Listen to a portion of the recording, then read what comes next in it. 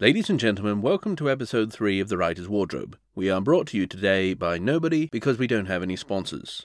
Or viewers, for that matter. I'm your host, Loomis Luknak, and I'm here with another special guest star. Say hello, Judda. Alright. Now, Judda was a farmer, is that correct? Before the Duke and his taxmen took it off me? Right, that's a shame. More than a shame, Lou, it was my life. It was the life of my family. Of course, I apologise. After your family lost the farm, what then? Well, for a long time I worked alongside me brother Cole the blacksmith. Aye, that's him, big fellow, funny way of speaking. And you were his apprentice? No, I was the tanner's assistant, you might say. I thought he was a blacksmith. He was primarily a blacksmith, but the army had blackmailed him into serving as a tanner as well. That must have been hard. So hard on the poor fellow. And he could hardly supply enough piss on his own, know what I mean? Piss like urine. Just so. And so, every morning, the family and I would pitch in and piss in the bucket, which we then sold to Cole so that he could get on with the tanning and the blacksmithing. Delightful. It's not particularly, but it does help to turn the hide into leather, and helps especially making all the hair fall out of the skin.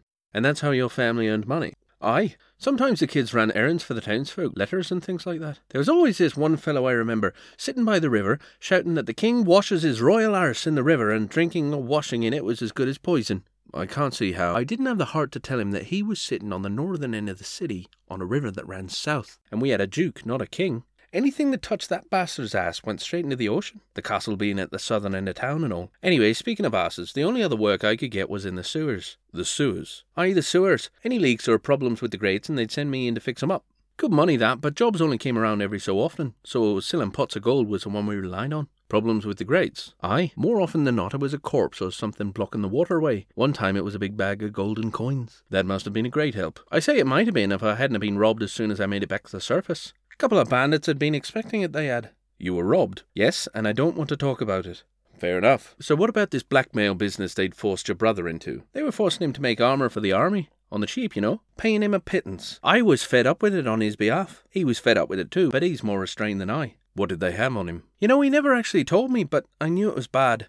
Cole was so riled up that he began turning leather into a fireproof suit. Fireproof? Aye, and he had to make it fast, so he made it small enough to fit me. You wore the armour. Toward the end, aye. He'd rigged it up with a barrel of oil and a bellows so it had a mobile flamethrower on it. Am I allowed to say that? I'll stop you if you get into spoiler territory.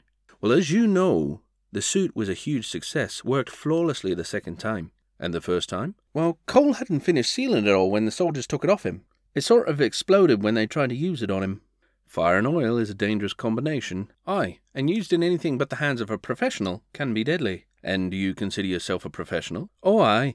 I definitely have the most experience in it. I wore it for the entire third act, remember? I remember you burnt down the city I'd been building for 2 novels. What? What? You said you'd been building the city. Yes.